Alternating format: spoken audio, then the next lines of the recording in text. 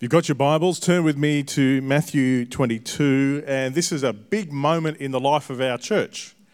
We've been talking from Matthew now for, since Christmas 2018 is when we started this journey.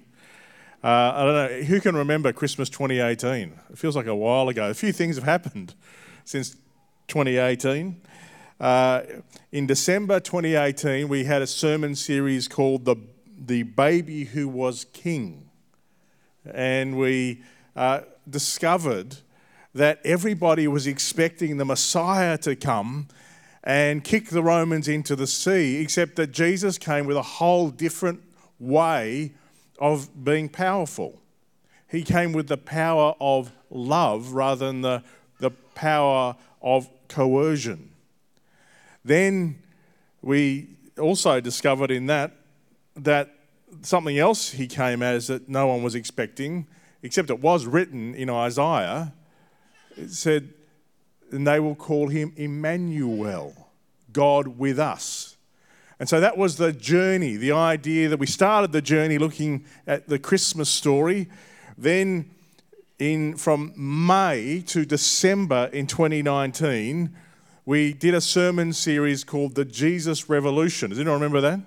Where we spent that amount of time with one sermon, the Sermon on the Mount, the greatest sermon ever given. And the whole point of the Sermon on the Mount is, so how do we do life as followers of Jesus? So we did that. Then we had a break for a couple of years. There's a couple of other things that happened in 2020 and the aftermath of 2021. We ended up hosting a service for the whole state through COVID, and we taught the book of James, and then the following year we looked at 1 Corinthians. But last year we came back to it, and I don't know if you realise this, but Matthew has 5 distinct blocks of teaching. And we looked at one, the Sermon on the Mount, then we looked at the other 4. And we looked at Matthew chapter 10, where Jesus is teaching people what it means to be on mission. We looked at Matthew chapter 13, where Jesus tells all kinds of stories about what the kingdom of God is like. They're parables about the kingdom of God. We looked at Matthew chapter 18, which answers this question: how on earth do you get along with annoying people? How do you live actually in community is what Matthew 18 is about. And that actually prompted me to start writing a book on Matthew 18 that ended up becoming 2 books that I'm now working on, one on John 17, and I really enjoyed having last week away working on that, and also on Matthew 18. So I'm hoping in the not too distant future there will be, certainly the John 17 book I'm hoping will be ready for next year. And then from Matthew 23 to 25 last year, we looked at what does it mean to be religious and what is the end times about. And we saw Jesus teaching on the end times. And then from March to April this year, we had another sermon series called The Road to the Cross, where we followed in Matthew the end of the book of Matthew. And we discovered that way back when we looked at Christmas time, there was this promise that God would be with us. And the last thing that Jesus says to us in the book of Matthew is, I will be with you, even to the end of the age. And then we got to this sermon series, which we've been doing from April right the way through to now. And we, after today, will have spoken about every single verse in the book of Matthew, which I think that's pretty good going, don't you think? I think everybody deserves a round of applause for surviving that long. Yeah, come on. Let's, a real round of applause. Let's go. There we go. That's much better. We've got through the whole book of Matthew, and I don't know how you found it, but certainly for me, just coming again and again and again to Jesus' words. My mum actually said to me, she grew up in a Brethren church where sometimes people would get charts out about how everything's going to work and things would get a bit intense. But she said one of the things that stood out to her, an older man said to her, just stick to the words of Jesus and you can't go too far wrong. And I think that's pretty true. Like, I think if you want to follow Jesus, stick to his words and you don't get stuck on all sorts of other parenthetical things. You can stick to the main game if you stick to Jesus. And I think there's been something healthy about just coming back and saying, okay, Jesus, what are your words? What does it mean for us? And today we finish looking at Matthew with the Great Commandment. They come to trap Jesus, and ultimately they're asking him, what should we focus on? How do you go at keeping your focus? How do you go at keeping your focus? There's a fair bit of recent research that's a little alarming that indicates that we as a generation have challenges that other generations didn't have. Do you know the average worker, I don't know if you consider yourself an average person or whether you consider yourself a worker, but the average worker experiences 15 interruptions every hour. The average worker experiences 15 interruptions every hour. Another study found that of all the meetings people have, 1 in 3 of them is unnecessary. I don't know if this applies to you or not. Be good to.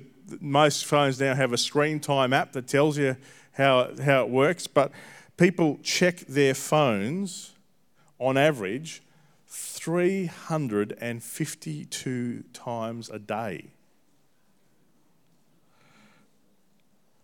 And 69% of the workforce admit that having a phone distracts them from their work. That's interesting, isn't it?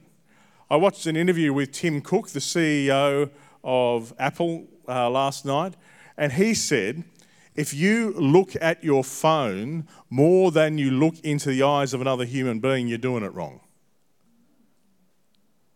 If you look at your phone more than you look into the eyes of another human being, you're doing it wrong. That's interesting for the chairman of Apple to say that.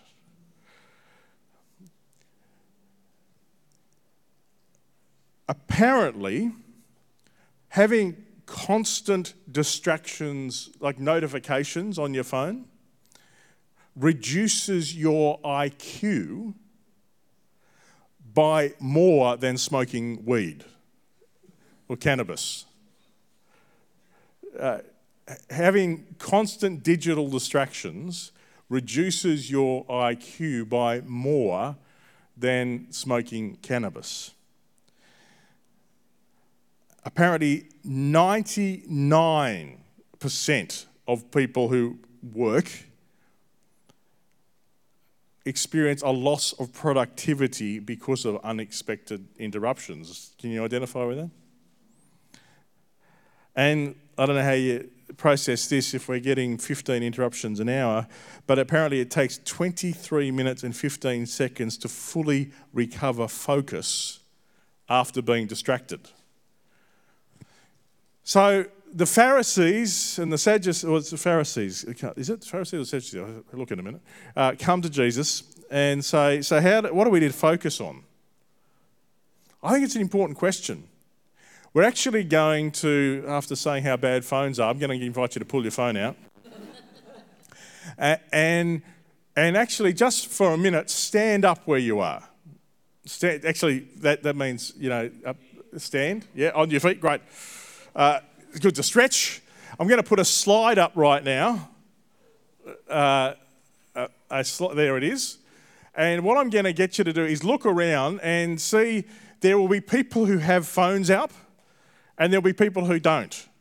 If you don't have your phone out, can you go to someone who has their phone out? And if you've got your phone out, can you talk to people who don't have their phones out? And what we want to do is get a list of the things that compete for your attention. What are the things that distract you? Actually, let's get you, and what we'd love you to do, if you've got a phone out, ask the people around you what you could put down for them, and let's start getting some of these answers. So you use your phone, use the QR code, and it'll take you to a question. And we want to make sure that we get answers from everybody. So particularly in the Nepalese congregation, if you're younger and know how to use a phone, can you help some of the older folk who may not know how to use the phones? What are the things, and what we want you to do is write down the answers. It is okay if the answers are in Nepalese, because those who speak Nepalese will understand them. Although I don't know if this software will cope with it. We'll see what happens. So, what are the things that compete for your attention? This is one of the most important questions for you to wrestle with, because if all this stuff is true, it really matters for you to be focused. It really, and we are some of the most distracted people in history. So what I'm going to do is try and stop distracting you right now. Yeah, my wife's telling me to be quiet. And let's see, so talk to the people around you, and let's see if we can get some answers here. And we'll start throwing up the answers on the screen as we start to see them come in. Unsurprisingly, phone. It's interesting, isn't it? This is, so far we've had 34 answers, and we would love people at home to also be doing this. And for those who are watching this later in the day, this will stay live for a little while. So we want to, let's see. What are the things that draw your attention away? We've had 102 responses so far from 42 people. 43 people. Let's see, let's get as many answers as we can.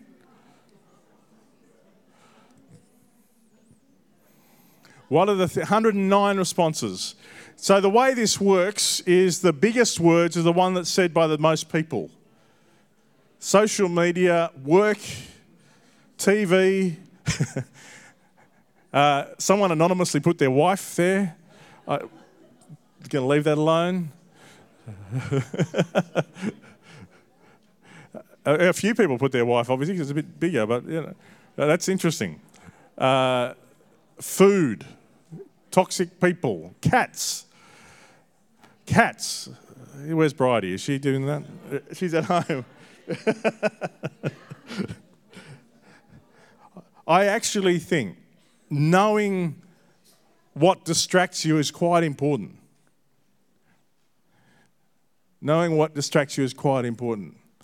And we're going to come now to Jesus' final teaching for us in the book of Matthew. It's not his final teaching chronologically, but the final teaching we're going to dive into. So it is the Pharisees coming to him. And you can kind of understand for the Pharisees, because they find it hard to keep it all together. Do you know there were 613 commandments in the Old Testament? 613. We've been working our way through Matthew. It's taken us 4 years. This is one book. And there's nowhere near 613 commandments in Matthew. So you try and work out, they're saying to him, how on earth do we know what's most important? What are we meant to be focusing on? And Jesus gives them an answer. You would think, wouldn't you, that he'd go straight to the 10 Commandments, because they were like the core of the law, but he doesn't go to the 10 Commandments. He responds with the laws that are actually not about what you do. He said the most important thing is not about what you do. Religion gets us in trouble when we think it's about what we do. No, he said what's most important is who you love. The most important thing in your life is not what you do, it's who you love.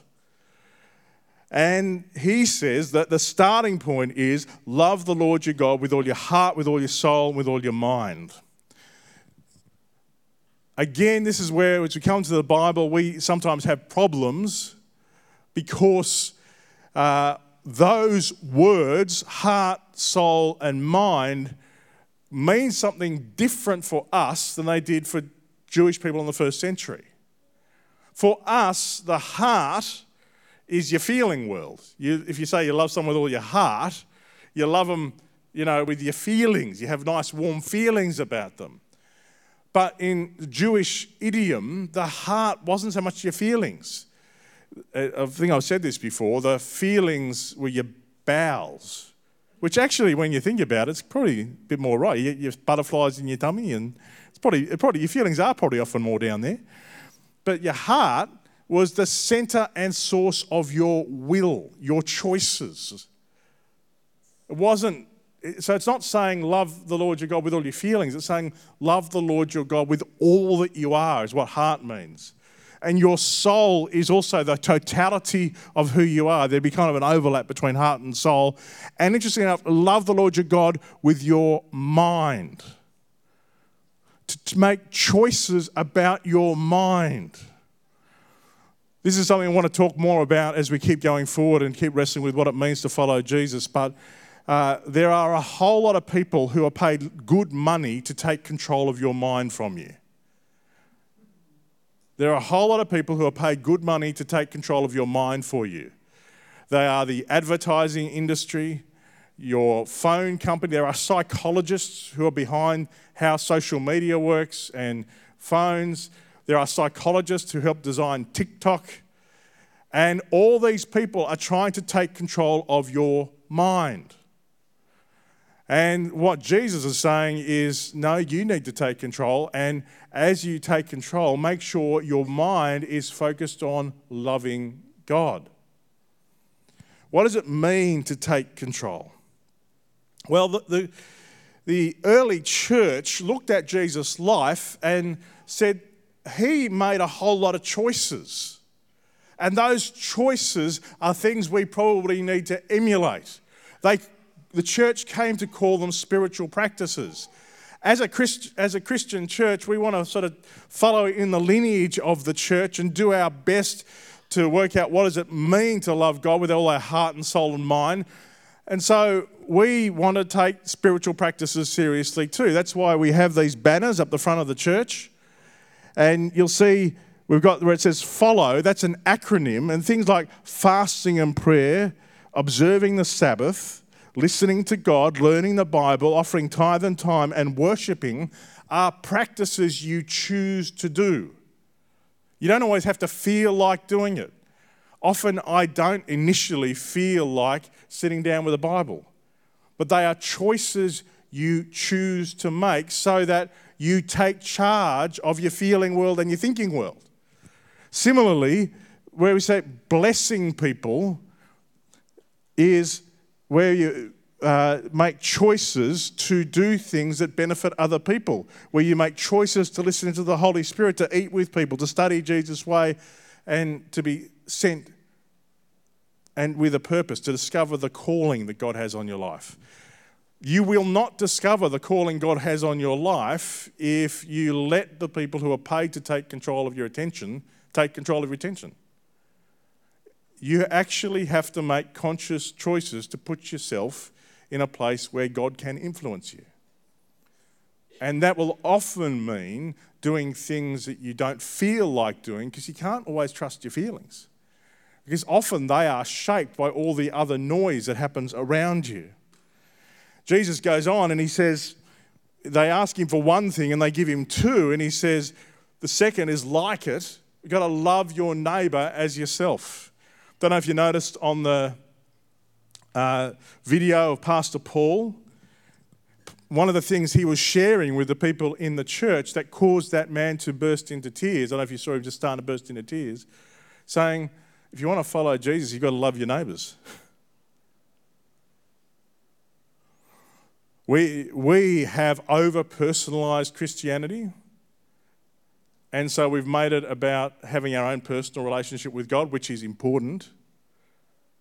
But the Bible is very clear that there's no such thing as a solo Christian. That our faith is something that's done in community. And if you have something against your neighbour, that's actually a big deal.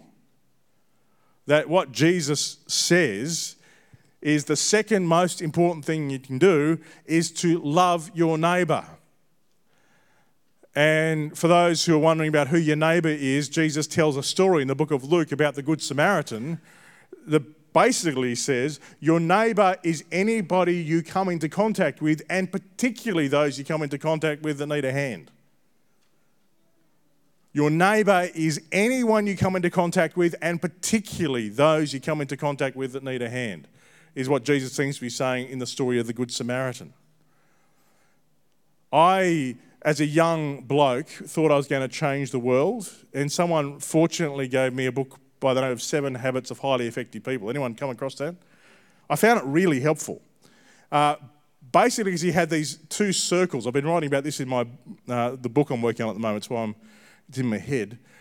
He says all of us have what he calls a circle of influence, things we can control, and a circle of concern, things we get worried about. And he says one of the things that is a sign of unhealth is where you are worried about things you can't control. If you spend your life worried about things you can't control, that's where you start living a life where you blame everybody else and get frustrated.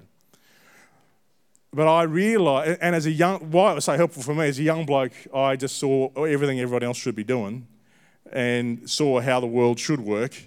And so I spent a lot of energy thinking about what everyone else should be doing and less energy on things I could control. And it was a helpful, God used that book to teach me to focus on the things I could control. But I actually think that we in the Christian church have reversed it.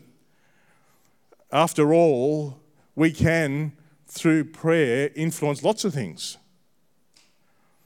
But many of us have shrunk down the things we worry about to just our family or our job and it's easy to shrink down your world so that you walk past the Samaritan on the side, walk past the injured person on the side of the road. God calls us to shrink, to grow our area of concern so that we care about the people who are in touch with us and particularly the people that need a hand.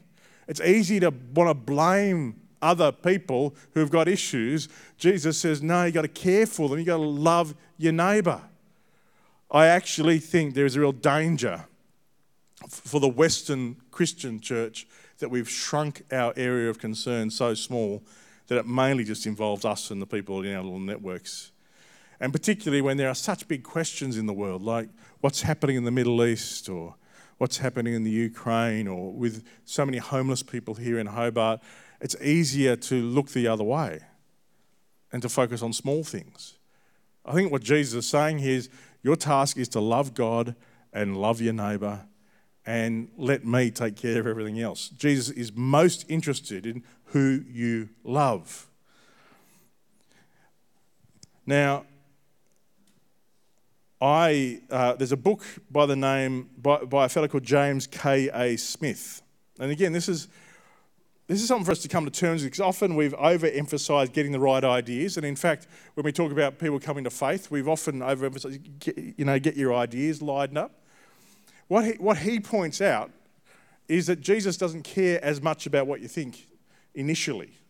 He says this, our wants and longings and desires are at the core of our identity. They are where our actions and behaviour come from. Our wants, what we want, come from our heart, the epicenter of the human person. And that's why Scripture says, above all else, guard your heart, for everything you do flows from it, in Proverbs 4:23.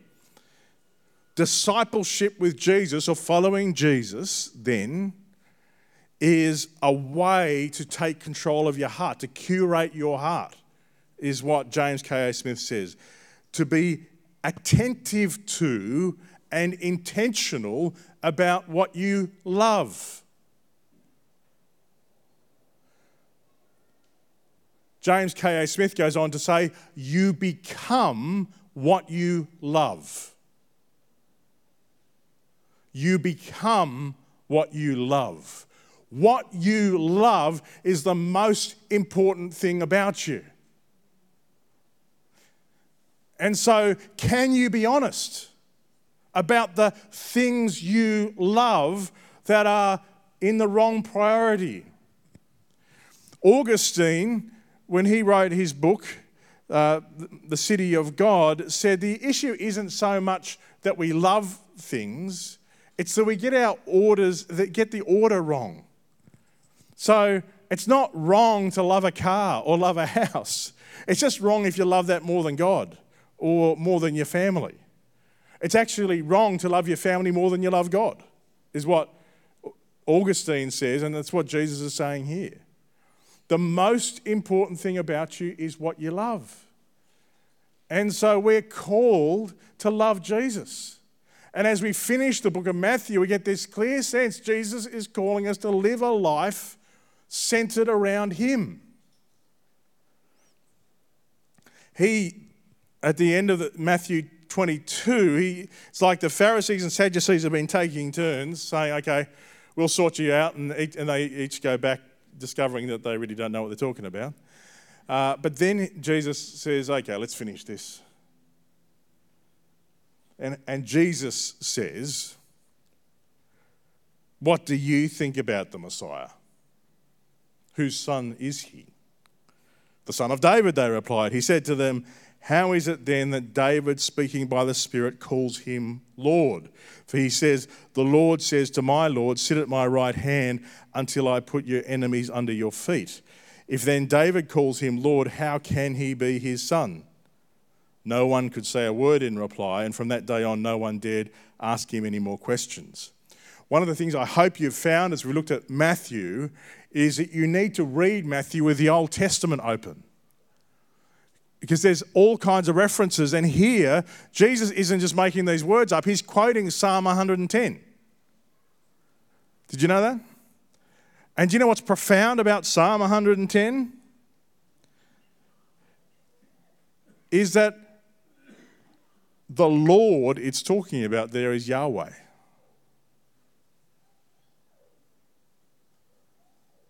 So what Jesus is saying by quoting Psalm 110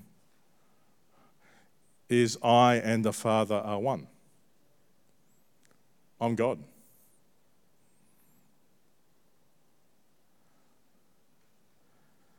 And as we get to the end of Matthew, we come to terms with the fact that this little baby born in Bethlehem, we're going to talk more about as we go into this coming month, is Emmanuel, God with us. And that the great temptation we will all face is to find other gods. And what defines other gods for you isn't necessarily some little statue somewhere. It is what you love more than God. They are your idols. What you love more than God are your idols.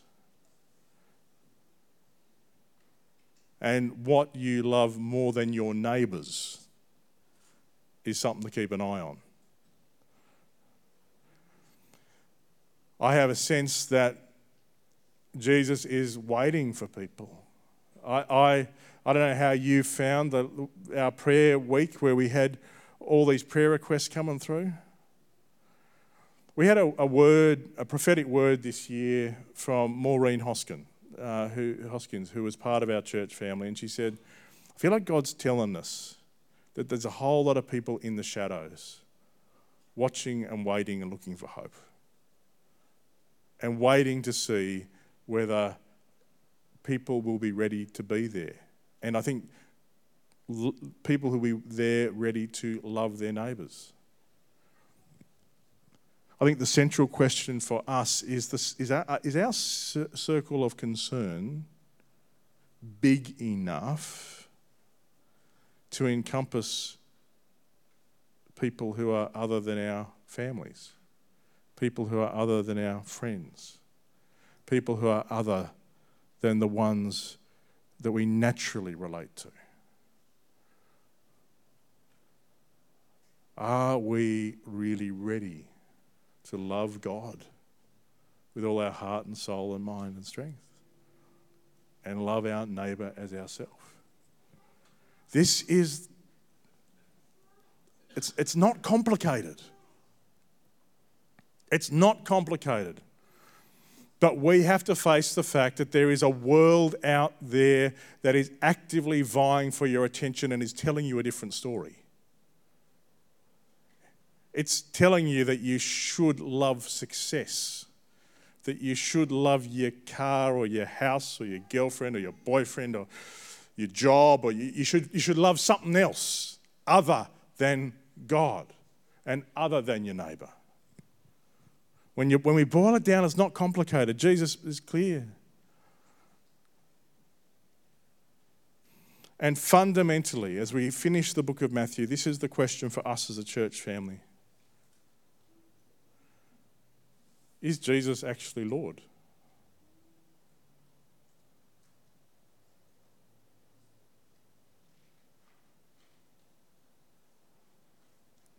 No, really, is Jesus Lord? Are you willing to put your life in his hands? Are you willing to hand over all that you value to one who is infinitely more valuable and infinitely more trustworthy than you are?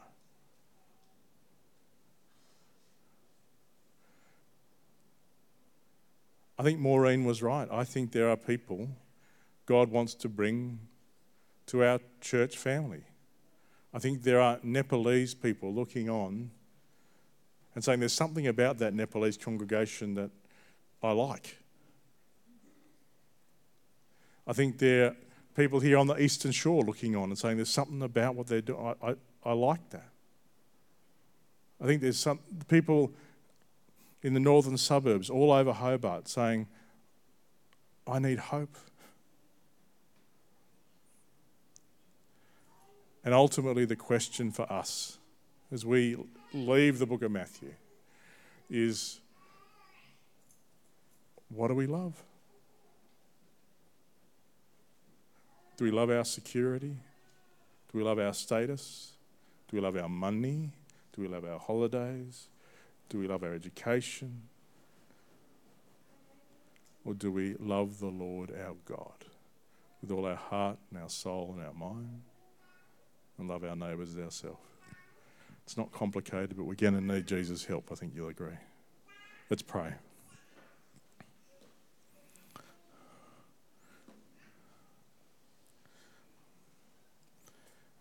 Jesus, it isn't complicated. You made it very clear. It's simply about who we love. As human beings who are fallen, we have to acknowledge the fact that often our loves are disordered. We love the wrong things. Sometimes we love our family too much, or we love our job too much, or money too much, or holidays too much, or we love the wrong things in the wrong order. None of those things are wrong in of themselves, but Jesus, they're wrong when we get the order wrong. Can you help us look at you? Can you help us order our lives around you? Can you help us give our lives to you?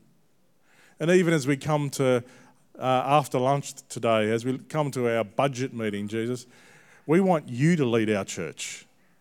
That's what we're about. We want you to be in charge of the church. So please, even in our meetings, can you take charge? But in our day-to-day lives, can you take charge and help us have the courage to place our life in your hands? We need your help. We can't do it on our own, and thank you that you never intended us to. Jesus, we want to be people who love you with all our heart and soul and mind, and love our neighbours as yourself. Can you build us as that kind of people? We ask this in your name. Amen.